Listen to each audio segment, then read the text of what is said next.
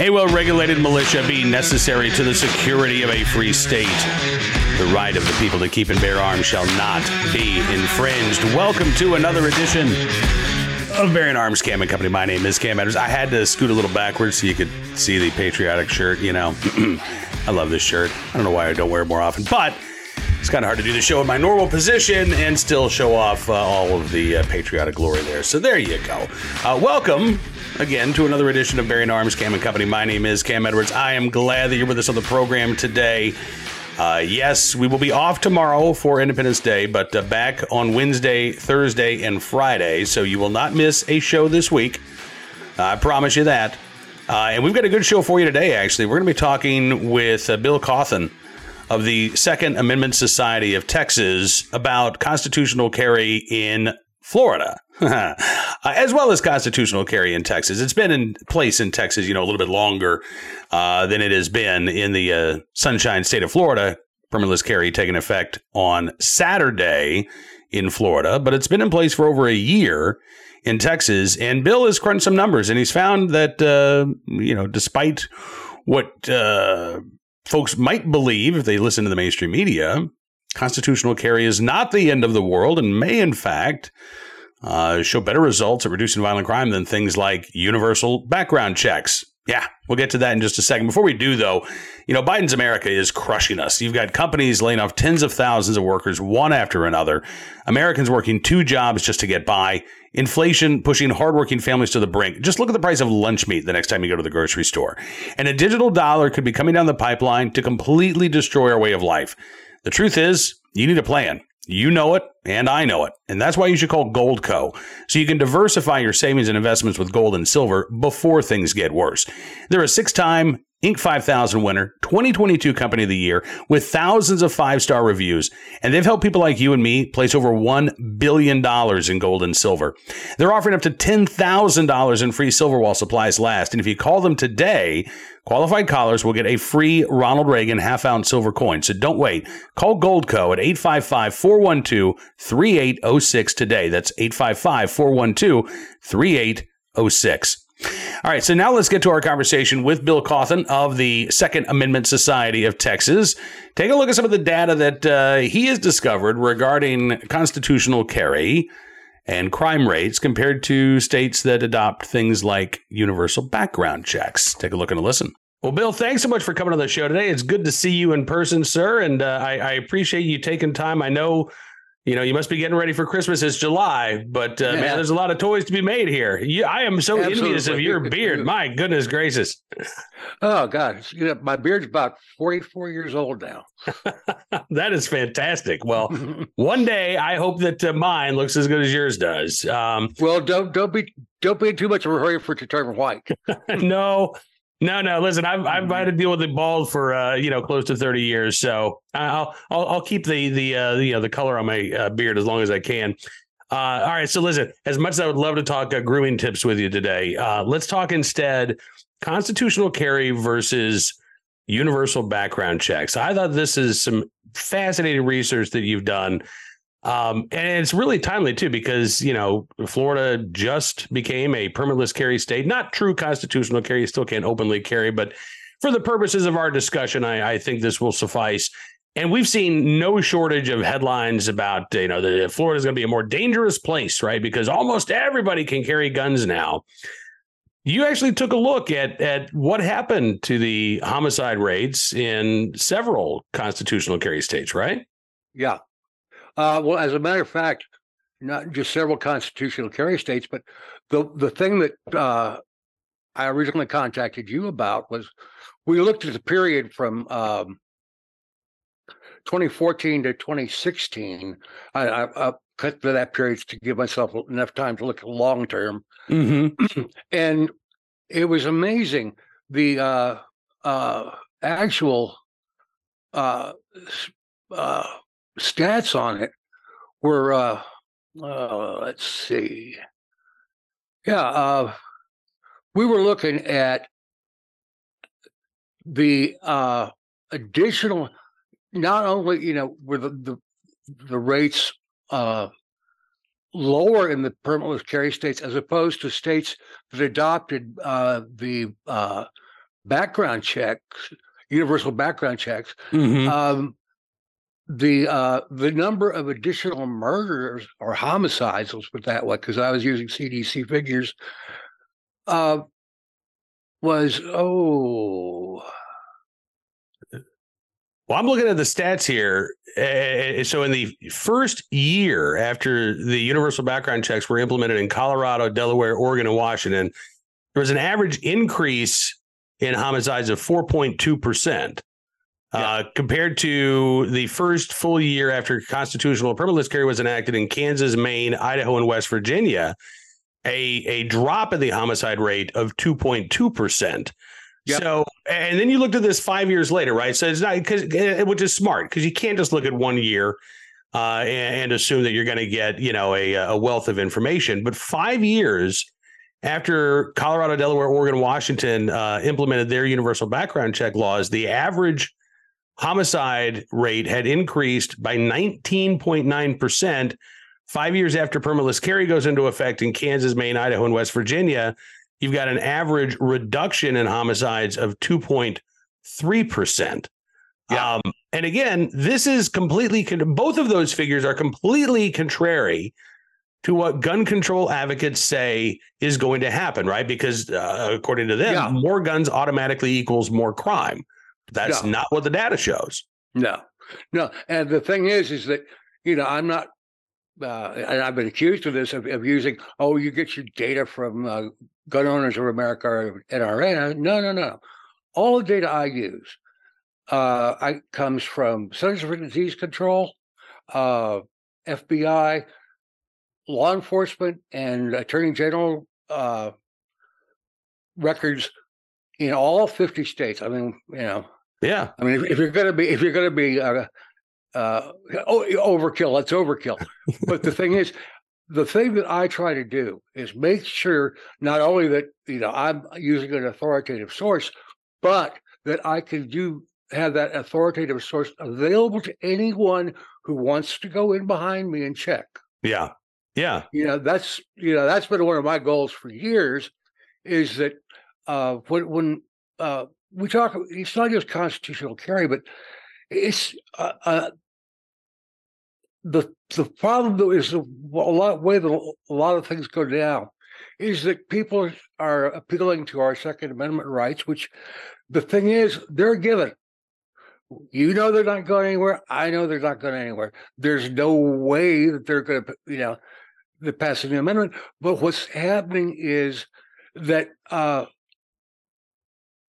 I took a long time ago. I just said, okay, the pro-gun control people don't care about the Second Amendment.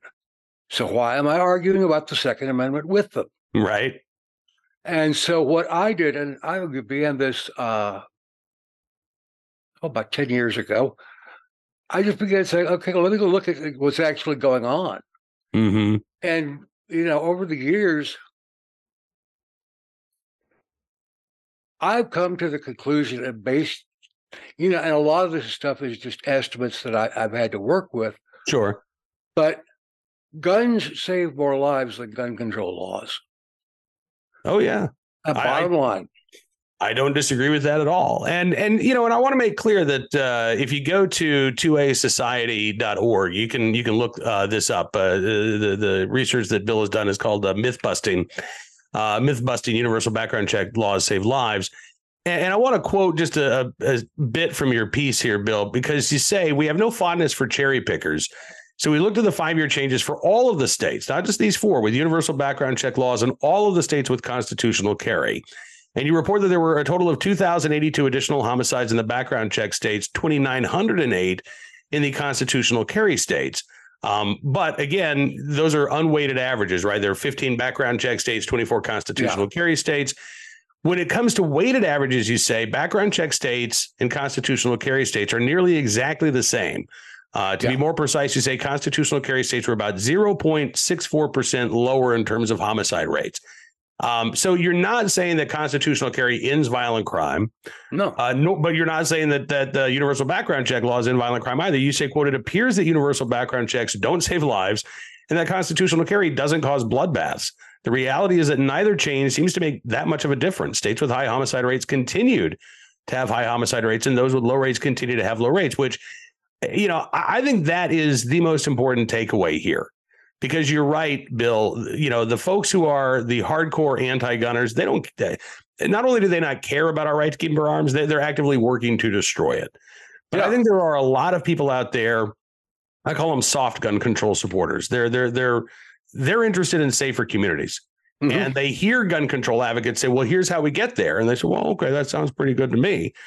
We have a difficult job because we actually have to point out things like the dysfunctional criminal justice system. This is why I have a segment every day called the Recidivist Report, where we talk about these repeat violent offenders.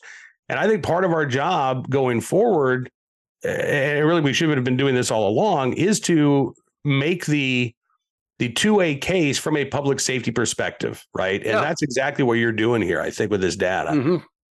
That's and the thing is, it's not one of the reasons. But Andy Turner, who's a really super person, legislative advocate. She's working with me now. And the fact is that what you've got to do is you've got to say, okay, look, here we are. This is what we've got to do. But we want to make all of this available to anyone who wants to. One of the big moments that I remember that was really just cool as I could ever happen to want was watching Mark Robinson in that city council meeting. Oh, yeah, in Greensboro, North Carolina a few years ago, yeah. Yes, sir. Yes, sir. I've testified before a county commissioner's court meeting. They were talking about universal background checks, as a matter of fact. And everybody's going up, Moms Demand Action was there in force. It was a sea of red shirts.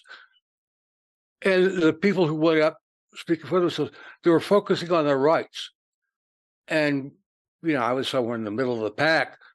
And I just got up there and I asked him, why? Why are you doing this? It doesn't work. It can't be enforced. Why? What's the point? You're not going to see any benefit, and neither's anybody else. Yep. Yeah. And again, that's what we've seen, and I'm glad that Colorado is one of the states that you looked at, because over the past 10 years, not only has Colorado implemented universal background checks, but they've, instituted a ban on so-called high-capacity magazines, instituted a red flag law. They repealed firearms preemption. So now you've got all of these local gun bans that are popping up.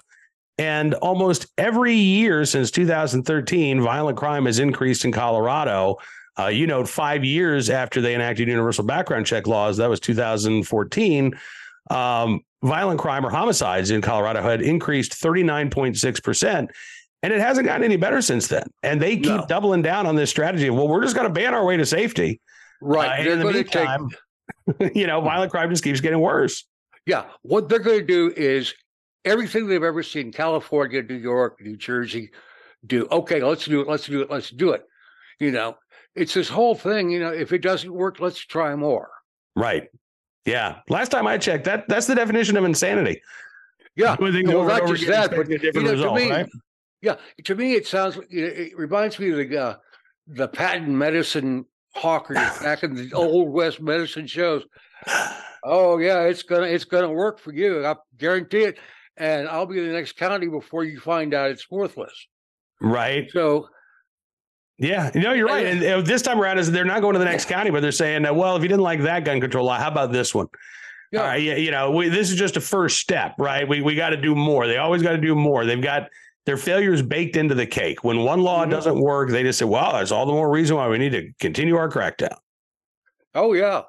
And this is stuff that's been out there for a while. One of the reasons they talk about universal background checks, it's an unenforceable law. And there's, even one gun control advocate looked at the implementation, as a matter of fact, in Colorado and Washington, and said, well, didn't really do much. And they said, why? Everybody, including law enforcement, ignored it. And this is something, back when Greg Ridgway was deputy director of the National Institute of Justice, he wrote a white paper, and one of the things that he said about universal background checks is that they had to be linked to registration. Mm-hmm. Okay, that's all well and good, except registration's been forbidden by federal law since 1986. So I'm going to pass a law, and I can't enforce it because enforcing it would be against the law.